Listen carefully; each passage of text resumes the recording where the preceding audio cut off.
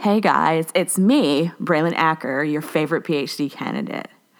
So, as you may remember, my uncle pulled some strings to get me into Licorne University, but he's not exactly helping me pay for it. He thinks by me going into hundreds of thousands of dollars into debt, it's an investment, and I guess I have to agree with him because my PhD is going to be the social currency I need to get into the most elite academic circles. Patricia Hill Collins, clear your calendar. You and I have a lot to talk about. Aside from making arbitrary lunch dates with my academic heroes, let me get to the real reason why I'm making today's podcast. It boils down to one thing: money. It's August, which means tuition is due, and even though I have loans, I still have materials of the herbal nature that I must acquire to do my research. And such material costs money. I've reached the maximum amount of times you can give blood at the clinic, and I can't sell my eggs for another year, so I've decided to sell an article to the Licorne Chronicle. So today I'm interviewing Tom Freeman. He's like the creator of this amazing motion comic called Dark Moon. Just so you have a brief synopsis of the plot, Dark Moon begins after an asteroid has hit Earth. One of the survivors of this event is a scientist named Dante. He's got like this transporter, but as luck would have it, he didn't have time to punch in the coordinates when the asteroid hit. So he and his crews are like thousands of light years away on a quote-unquote dark moon. The journey to space damaged the transporter, and the travelers only have a finite amount of oxygen, so it's a race against time to find a solution. But wait, there's more. Dante and his gang have to fight against aliens who are hunting them, right? Only to discover that there's a more sinister, superior race of aliens who are hunting those aliens. So, does it sound good to you? I hope so, and I hope that the Licorne Chronicle likes them, because I really need money, and they pay 2 cents a word. Without further ado, here's my interview with multimedia artist Tom Freeman.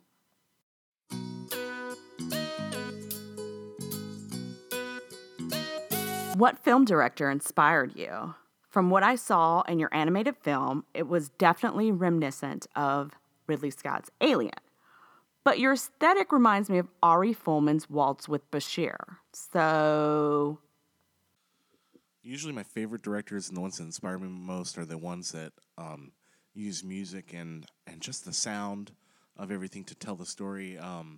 In fact, as a kid, I used to go to sleep listening to movies play. I was one of those type of people that needed background noise to sleep, especially at that age. And I would fall asleep listening to movies, sometimes TV, but usually it was a movie, have it on. And it was, for me, I could just listen. And it wasn't like you're following the story so much as you're just listening to the random clish-clash of sounds and the things that happen for themselves, just the unique sound. And I think that's really important in a movie. So I would say in that vein, one is John Carpenter, of course, for horror especially. But I like that every movie he has kind of has like a new music style, or it's just a whole, especially because he's involved in the creation of the music. I can definitely relate to that. Being a musician that's trying to do visual art, but just having a music background. So for me, I don't know what his background. I think he went to film school, but I just love that in his movies it's all the music is a central theme, and it's a fun thing. It's sometimes it's fun. I like that he lets it be cool to be cheesy. Not the first director to do that, but I like how he uses it, especially with the music. It's just sometimes it's just all rock and roll, like in the vampires movies. Then what's the one with the aliens? They Live. They Live. Great soundtrack. Things like that. It's just fun music. Big Trouble in Little China. Great, and also just the sound of everything, the way everything's put together, is dot on perfect for the sound of the movie. The Thing is a great example. Everything you could just listen to the movie and it'll creep you out. Then David Lynch I love how he uses dream archetypes to tell his stories, and how there's more there than just the running through the story and just a collection of its parts. It's there's just these elements in his movies that will transcend. They can make you transcend kind of your current thought patterns and everything. So I like, and also I see him as a horror inspiration too, because some of the creepiest events, like in Twin Peaks, some of the scariest. I've watched all the scary movies, anyone should ever possibly watch, and some of the stuff in David Lynch movies are the scariest parts. Like just watching the fan Bob come out in Twin Peaks. Of course, this parts in Lost Highway. So his use, also a huge use of sound. And he's been involved in sound design and sound creation for quite a while. So I think that's what really kind of inspires me. These guys are, using the sound to fully tell the story. And that's what I try to do, especially coming from a music background. That's pretty much the only thing I can rely on to get it right perfectly myself is the sound, and then I have to rely on everyone else for everything else. So yeah, I try to pay attention to directors. A recent movie, and I don't know the director. I'm really bad with names and all that stuff, which is horrible for the industry, for me. So that's not a good sign. But is the guy that did It Follows, I think the music was done by Disaster Piece. I could be totally getting that wrong. In fact, I think I am. But the music in It Follows, I might be right. The music in It Follows is great. It just adds to the story so much. It's a fun movie, and everything in that movie is done really well. The director did a great job. So I think there's a lot of new horror that stands out, that is just as good as the old stuff. And that's probably an unpopular opinion, but I definitely think we're seeing some of the best horror. I think it's interesting that your viewpoint is that of a musician first, then filmmaker second. It's cool to see the connection between you and John Carpenter. Moving on to the next question. Tell me a little about Dante. Is there a reason you chose an African-American protagonist? Typically in horror films, the quote-unquote black guy doesn't survive. In fact, he's usually one of the first to go. Also, is there any significance to the name Dante? Are you relating it to Dante's Inferno?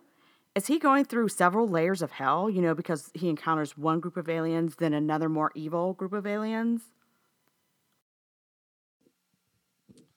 So Dante is a very stoic character. He's very involved in his studies. He's kind of quiet, but he's a friendly person, and he ends up, having to save people. And he becomes, his stoicness works well for this. He keeps a level head and is able to find a way to save people from an imminent meteor impact. And he's African American, probably because watching Event Horizon, I thought Lawrence Fishburne did such a great job as the lead hero in that movie. And there's so many great examples of African American heroes, especially in horror. Like I think who's the director of Night of the Living Dead, George Romero, cast, and this is in the '60s during the civil rights movement. Cast a black man as the lead character. And yeah, as far as the name Dante and Dante's Inferno, I did definitely, want to allude to it. And in the plot, I was kind of hoping, and it's, I was definitely hoping for a multi-layered plot. And as, you mentioned, there is kind of some layers already developing. And I would like it to get to the point where it's like an onion. It's like you just keep peeling away and there's a whole nother layer. But we're definitely not trying to kind of retell that story in a modern way or anything. It's definitely just kind of the story just kind of goes on its own, partially based on just some of my own dream symbols and feelings and just kind of general concepts. I can totally see the similarities between Dante and Captain Miller. And I would like to thank you for pointing out that it's possible for African Americans to be more than just the sidekick guy telling jokes and being the first to die. Why did you choose a meteor as the basis for a cataclysmic event? I mean, there are a plethora of ways to destroy Earth. Was the meteor necessary to serve as a backdrop to take the story into space? Well, the original reason for the meteor was I needed a plot device to get him to transport away quickly with some people and not destroy the whole Earth, just destroy an area. But it could have been a lot of things. And meteors, first of all, it comes from space. It already ties into a sci-fi kind of feel. But I think what comes out, it starts coming out in the story, and I don't think I'm giving too much away by saying that the meteor actually turns out to be relevant to the story in episode 3. And you kind of see, there's a strange tie-in, and I'm not even sure I completely understand the course of events. I'm trying to kind of make time a little flexible when you're traveling faster than light. It gets really complicated. So I'm just kind of guessing, I would say. But there is a strange tie-in with what the meteor happens to be. I guess I'll just kind of leave it at that. I agree with you there, Tom. The time-space continuum could be a little bit hairy. Just ask Schrodinger's cat. Just kidding. Next question. The horror genre is often used as commentary on a specific social issue. We are in the wake of a race war in America. And here we have Dante, an African-American hero trying to save his community. Tell me more about that. Well, this is a really hard question for me because I know there's some stuff in there, but I think it's on a subconscious level, and I can never quite grasp it completely. A lot of the movies that they say, the Pod People being about communism and things like this. I think this was a very subliminal, subconscious thing that was going on. So sometimes it's hard to, see yourself in the mirror like that and know exactly what's on your mind. I think some of it, in just thinking of it, as I have throughout the making of it, is like the ecological issues with kind of just destroying the environment, the things going on, global warming. There's these creatures that are going to different planets and just destroying them completely, using everything until it's destroyed. So I think there's an issue there. I think that's the new, it should be, and it's the new enemy.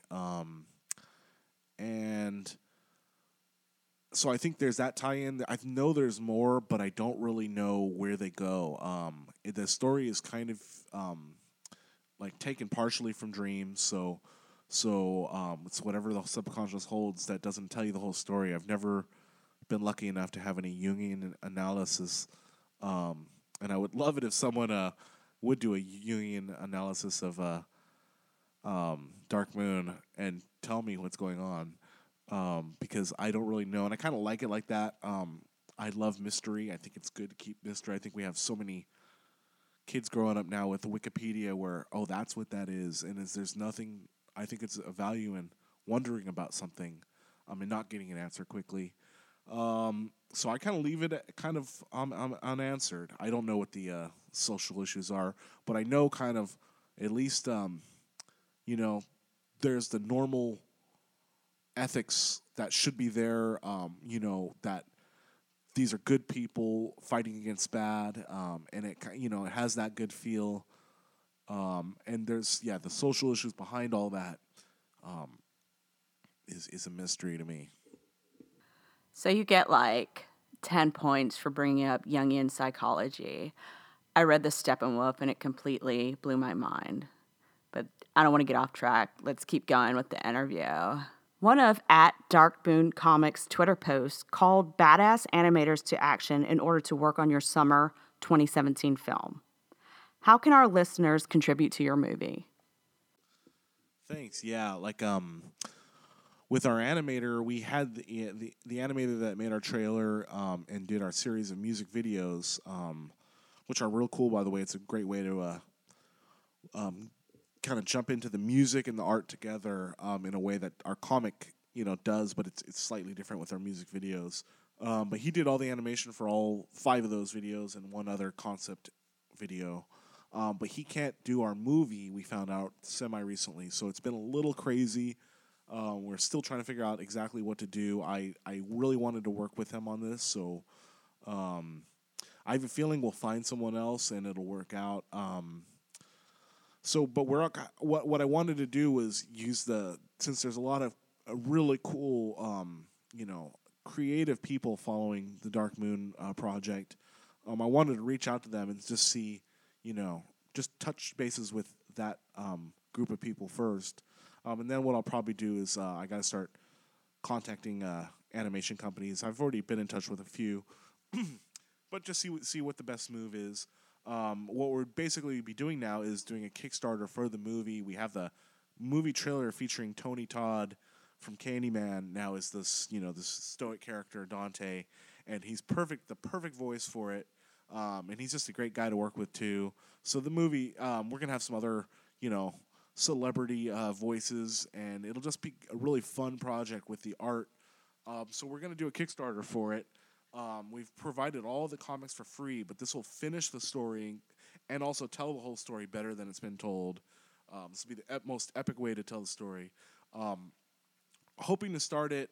It's looking like October 1st now, and I'm still not dead set on the date. We really have to find an animator before we agree to the Kickstarter campaign, because once we go on that, we want to be ready to go and make the movie right away. So it will be coming soon. Just stay tuned to our Twitter, especially is the number one place where we update at Dark Moon Comic. And all our other social media and our website should have that info too.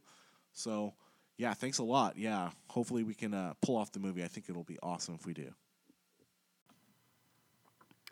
This concludes my interview with Tom Freeman, the creator of the 2017 summer film, Dark Moon.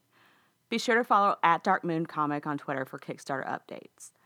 On a side note, I'm super excited to see the final project. I've watched everything on darkmooncomic.com, and it's ridiculously fabulous. If Tom promises something better, well, I'd like to see him outdo himself. We'll return to our regularly scheduled program next week. Until then, I've got some notes to transcribe, so thanks for listening.